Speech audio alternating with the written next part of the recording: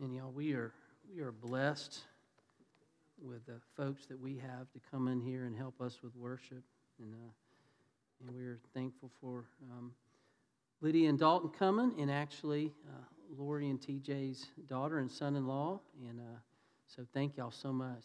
That was good stuff. Yeah, absolutely.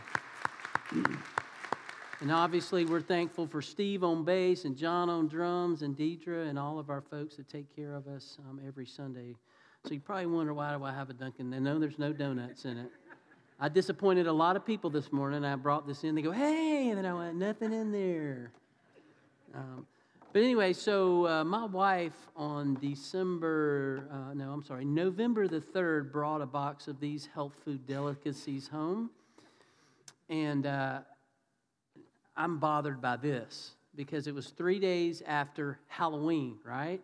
And we've already got Christmas stuff on the boxes. And I'm like, really, Dunkin' Donuts? Now, I know a lot of y'all love Halloween, and I get that. You know, I don't want to be the old guy that's like, oh, it's of the devil and all that stuff. I get that. But people really do that a lot. And I'm going, you know, should there not be a leaf on here, some fall leaves, a cornucopia, a turkey, a pilgrim, something on here? But we went right from Halloween into Christmas already. What about Thanksgiving? Come on, Duncan, help me out here.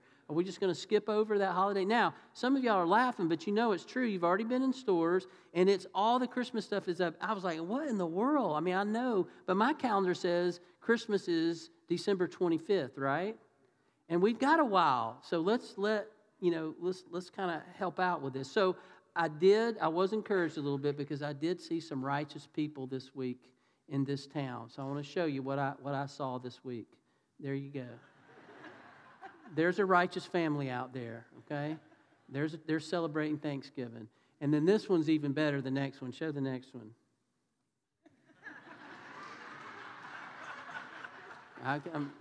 That's what I'm saying. That's what I'm trying to say. You probably won't remember anything else I say in my sermon, but you'll remember that. And that's the gist of it right there. Wait your turn, okay? Because we know, and Halloween's funny to me because people that we normally would never talk to and ignore, we show up at their house with a costume and ask for and expect to get candy, right? And we get it. I mean, that's what we do at Halloween. And then some people hadn't even gotten their the Grim Reaper and the Ghost and the pumpkin inflatables down before we've got Santa and Zell's already on there. So I appreciate these godly people in Noonan that have some that are not forgetting. Now, we're laughing about this, y'all, but I really am a little concerned. I don't want to be that guy, the grumpy old guy. You know, in my day, everything was great, you know, but it's something that I think's important to give thanks for what He's done in our lives, not only in our lives, throughout our lives, but just specifically thinking about this particular year, because every year is different, isn't it? Every year we have things that happen, both good and bad, and somehow if we really think about it, God's involved in all of that.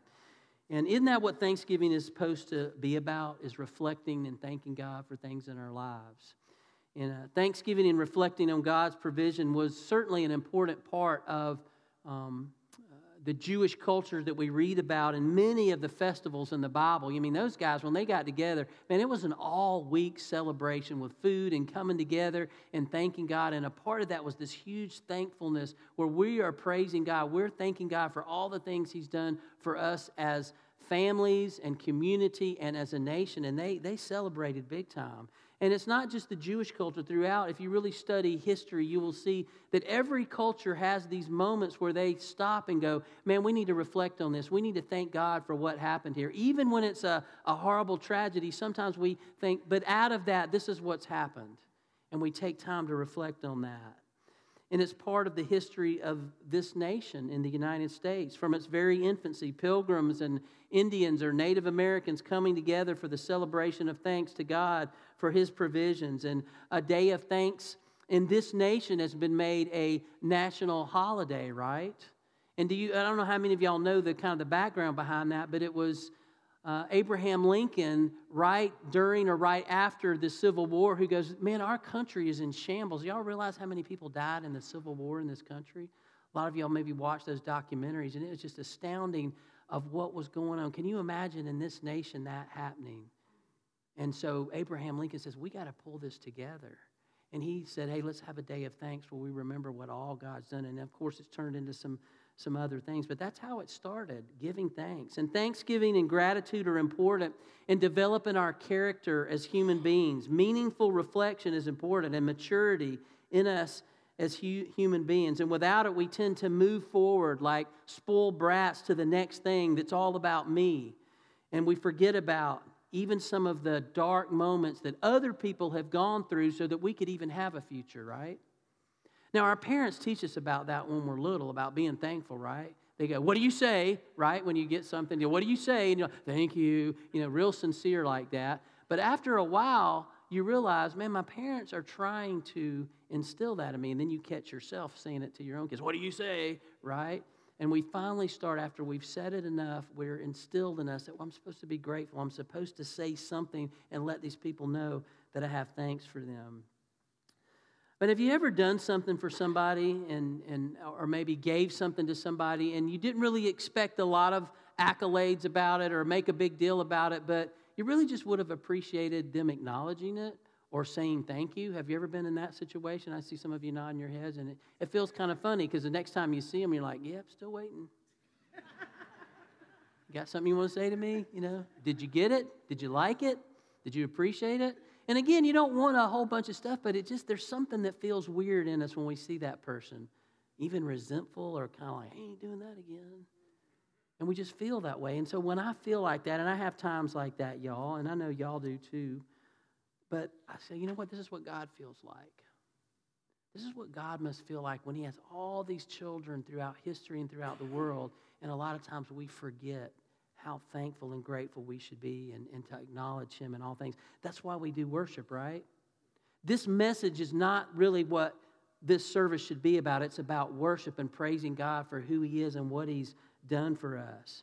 Well, today I want us to look at a text from Luke's gospel where Jesus actually addresses some folks who failed to give thanks to God, some folks who failed to give glory to God in a situation where they really should have, because something really amazing happened in their lives that was life-changing. They received an amazing gift. But Jesus commends one person in this story that actually does give God thanks. So we're going to look at Luke 17. It'll be on the screen. You can look at it on your personal devices, on your Bibles. But Luke writes this. Now, on his way to Jerusalem, Jesus traveled along the border between Samaria and Galilee. And as he was going into a village, 10 men who had leprosy met him. They stood at a distance and called out in a loud voice, Jesus, Master, have pity on us. And when he saw them, he said, Go, show yourselves to the priest. And as they went, they were cleansed. One of them, when he saw he was healed, came back, praising God in a loud voice. He threw himself at Jesus' feet and thanked him. And he was a Samaritan. Jesus asked, Were not all 10 cleansed? Where are the other 9? Has no one returned to give praise to God except this foreigner? Then he said to him, Rise and go. Your faith has made you well. Now, Jesus was on his way to Jerusalem, and this would have been his last time there and his last Passover there before being crucified. And as he's journeying there, he's traveling through Samaria and Galilee, and he's sharing the good news, and he's doing what Jesus did, making people feel special, making people feel like they mattered and that God had something for them in this great kingdom that he had.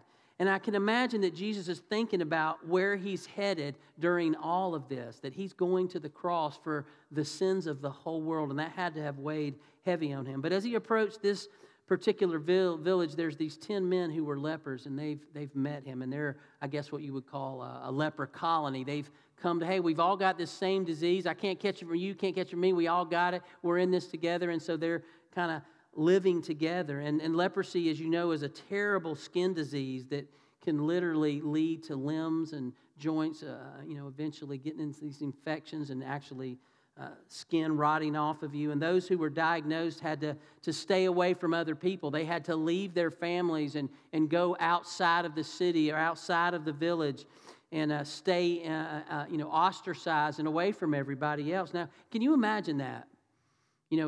if you're a dad or a mom and all of a sudden you've got leprosy, or you're anybody, and now you have to tell your family, I can't be here anymore. I'm having to leave because I have this disease that you could catch. And so because I love you, I'm going to leave and we're going to go out. And you never get to hug your kids again. You never get to hug your wife, kiss your wife, see your friends. And every time somebody comes around, you have to scream, unclean, unclean. Don't come near me. I'm unclean. And then I told y'all a few weeks ago about some horrible theology that was a part of this culture where if there was something bad that happened to you, either physically or whatever, people said, what'd you do? What did you do to make God mad? Because this is a punishment from God. And so people thought that about leprosy too. That because you had leprosy, you did something really bad and God was punishing you before that. And that wasn't true, but that's the way people looked at it. So think about these folks. They're struggling with, what did I do? And I have this terrible disease. And apparently these guys had heard of Jesus' reputation for healing, and they had possibly been looking for maybe a chance that Jesus would come to our village, that Jesus would come to our town, and maybe he would even heal us like he had done for the others. And so they seem to have heard that Jesus was approachable. He wasn't afraid. He didn't run away from those who had diseases, and they had probably even heard where he actually laid his hands on some people who had leprosy. So they certainly wanted to get his attention. But they still followed the protocol. They stood at a distance and said, Master, have pity on us. And it's interesting, when Jesus could see that they were lepers, he said to them, go and show yourself to the priest. And you think, well, none of them stopped and go, wait a minute, just go show myself to the priest. And so why did Jesus say that? Well, we know that from the Old Testament, it was part of the law of Moses that they received from God, that to get back into community, to get back with your family and neighbors, anytime you had some kind of infection or something, you had to go to the priest and get him to inspect you so that you could come back into the community. Now, I read about this, and I think it's in Leviticus, and there's some weird stuff in there. You ever have trouble sleeping at night? I've always encouraged you to read Leviticus, okay? But it's some weird stuff that you have to go to the priest and show him, see this mole, if it has white hairs in it, then you got to go back outside. But if it has this, all this weird stuff, is the infection, does it have this? I mean, it gets pretty detailed in there, doesn't it? Those of y'all who've read it.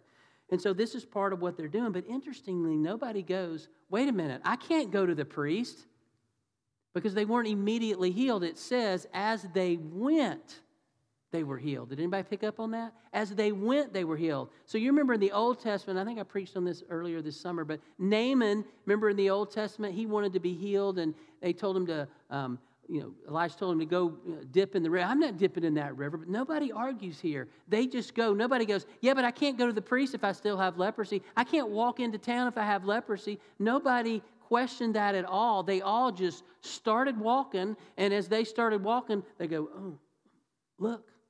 And they're all looking at each other and going, we're healed. As they're walking, I don't know if it was 10 steps, if it was a quarter mile, a half a mile, I have no idea, but all of them were healed as they went. They were being obedient to what Christ had told them to do. But there was one man, when he saw he was healed, he came back. He praised God in a loud voice. He threw himself at Jesus' feet, and he thanked Jesus. And Jesus was obviously moved by his actions. We know Jesus was and is God, but Jesus also has human characteristics. And I think Jesus longed for people to acknowledge what he did for them. And these 9 guys just moved on, but this guy turned around and came back.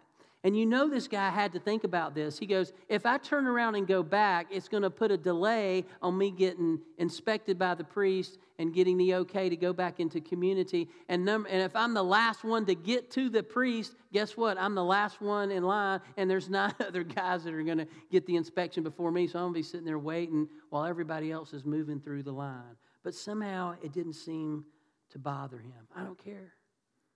I need to turn around and go back and thank Jesus for what he's done for me. And then Luke throws in these 5 words, and he was a Samaritan.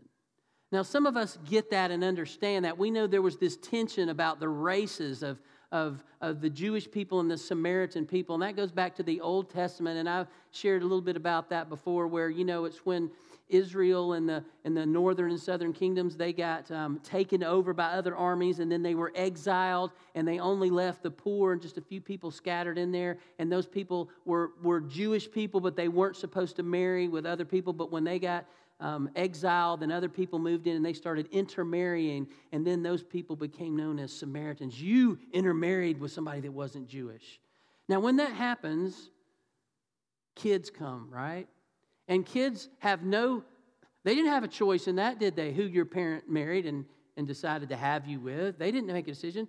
But the Jews decided to ostracize those people. You were unclean. You were sinful, and so you married somebody outside of our race, and now you've created this other race. And so for literally centuries, they've been making all the kids feel horrible about what their parents did. You had no choice, but let's all, as a nation, let's make those people feel really horrible about themselves, because that'll draw them closer to God, right? No, but that's what was going on. But this man was a Samaritan. What else I find fascinating about this is if you're a Samaritan and you have leprosy, Jewish people that have leprosy don't care if you're with them. They go, yeah, so what? We're all ostracized now. Now we know what you feel like, Samaritan man. This is what it feels like. But we don't care because we all have it. We're all in the same boat with this horrible disease called leprosy. And so this man had been an outcast in a lot of ways because he was a Samaritan first, and he had dealt with that in his life. But now he's a leper and a Samaritan. But interestingly, he seemingly had this community with the others. And Jesus is curious and asks 3 questions. And I don't know that this man gives him an answer or Jesus is even looking for one, because the answers are obvious. Jesus says, were not all 10 cleansed? Well, yes, everybody was cleansed. Well, where are the other 9? Well, I suppose they're running to the closest priest so that they can get the okay to return to their former life. Was no one found to return and give praise to God except this foreigner? No one else, Jesus. And this is one of several times in the Gospels where Jesus commends a Samaritan. Jesus commends a Gentile for their faith in action. And sometimes Jesus says things like, there's no one in all of Israel that has this kind of faith. And this is, I think, to make the Jews squirm a little bit in their hatred and their judgment of these groups that they've kept going for all these years, and remind them that God and Jesus, in the form of Jesus, God is saying salvation is offered to all people. God cares about all people suffering, and He wants to heal everybody, not just a certain group. So Jesus confirms this when He tells the man, rise and go forth, your faith has made you well. And we hear Jesus say this in the gospel several times. Your faith has made you well. And he's already had faith and started toward the priest for verification. And when he noticed he was healed, he turned around and came back to Jesus. But what does this mean? Your faith has made you well. I thought he already was well, Jesus. So what do you mean by that? Well, this word is also translated within the New Testament as saved, as is your faith has saved you. And we've heard Jesus say this in the Gospels before. But Jesus is telling this man that you've not only been physically healed of leprosy and freed from leprosy, but now you've been spiritually healed and freed from sin because of your faith in me. And notice this comes from a pause to stop and go back to the source of the one you were looking to, just as a healer of the physical, and finding He's more than just the healer of the physical. He's the healer of your soul. And when we pause, whether out of necessity or choice, we can reflect and see clearly what we've been given and take action to show our thanks. And so this man came back to Jesus and he reflected on what just happened. Where did the source of that come from? And he praised God in a loud voice. And that's significant. When we do something in a loud voice, what does that usually indicate? There's something inside of us that means it deeper than, right? When I say stop, not really a big deal. Stop! Okay, that gets your attention in a loud voice. We understand that. When we're yelling for our team, go, go, go. I mean, it's something. So he praised God, not just praised God. I mean, he was in a loud voice. And then he threw himself at Jesus' feet, showed this humble position, and he thanked Jesus. I recognize you're the source of this life change that just happened to me. And I'd like to think, y'all, that I was that guy number 10. Wouldn't you like to think you would be the 10 too? Oh, yeah, I would be thankful. Those guys, I would probably, though, have been so eager to get back to my family and get back to my old life that I probably would have forgotten to thank Jesus. And I probably in my mind would have said, I'll go back and thank him later. Have you ever done that? I was thinking about this week. I was really convicted this week as I was doing this sermon. I was like, man, there's a lot of people I need to thank as I'm doing all this. And I'm like, and I haven't. And I meant to, right? You ever had that feeling? No, I had good intentions of thanking you. Some of you are probably going, yeah, I did something for you, and I'm still waiting. But here's the deal, y'all. Jesus did not heal us so that we could go back to our old lives. He heals us so that we can put to death our old lives and our old way of life and resurrect to a completely new way of life. Some of these Jewish friends of this Samaritan guy, guess what? They're going to go back and they're going to get approved by the priest, and they're going to go back into culture. And guess what? When they see him in 2 weeks, in a month on the street, guess what they're going to do to him again? Oh, hey, this is awkward because we were friends when we were lepers, but we're not. And you can't hang out with me because I'm back in the synagogue. So can you imagine how awkward that was? So God calls us away from an old life to a completely new way of life. And this man took the time to reflect on what his healing meant and took the time to fall down at Jesus' feet and acknowledge that. So when was the last time we fell down at Jesus' feet? I know that seems weird for me to ask. They go, we're not going to do that in church, Craig. You don't do that in church. People would, have a couple of guys escort you out maybe. No, but we don't really fall down at Jesus' feet. But this guy did, because it was that life-changing for him. There's something powerful that happens when we give thanks to someone or show gratitude to someone, and it makes the receiver feel appreciated, special, and valuable. When you see somebody say thank you, it's one thing, but when you see somebody just hug somebody after something they've given them, and they just, one of those long, uncomfortable hugs where you're like, he's not letting go.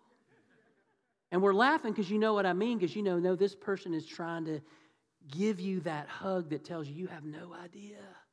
I don't want to let you go. I want you to feel, not only in your heart, but with my physical body, how much that meant to me.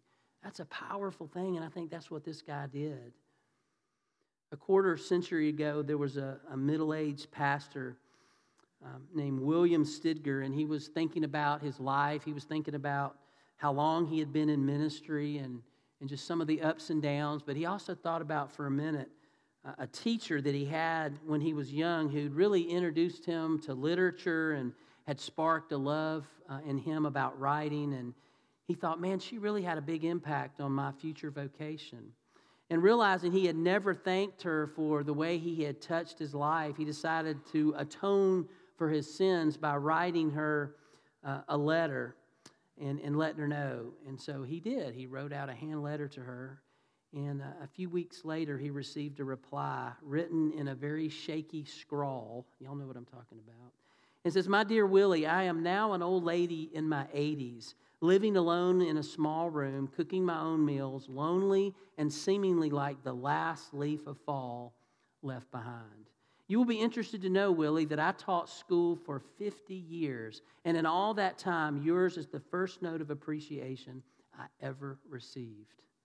It came on a blue, cold morning, and it cheered my lonely old heart as nothing has cheered me in many, many years." You go, wow, how did nobody thank her in 50 years? But on the other hand, a small card of just saying thank you. What a huge difference it made in that lady's life.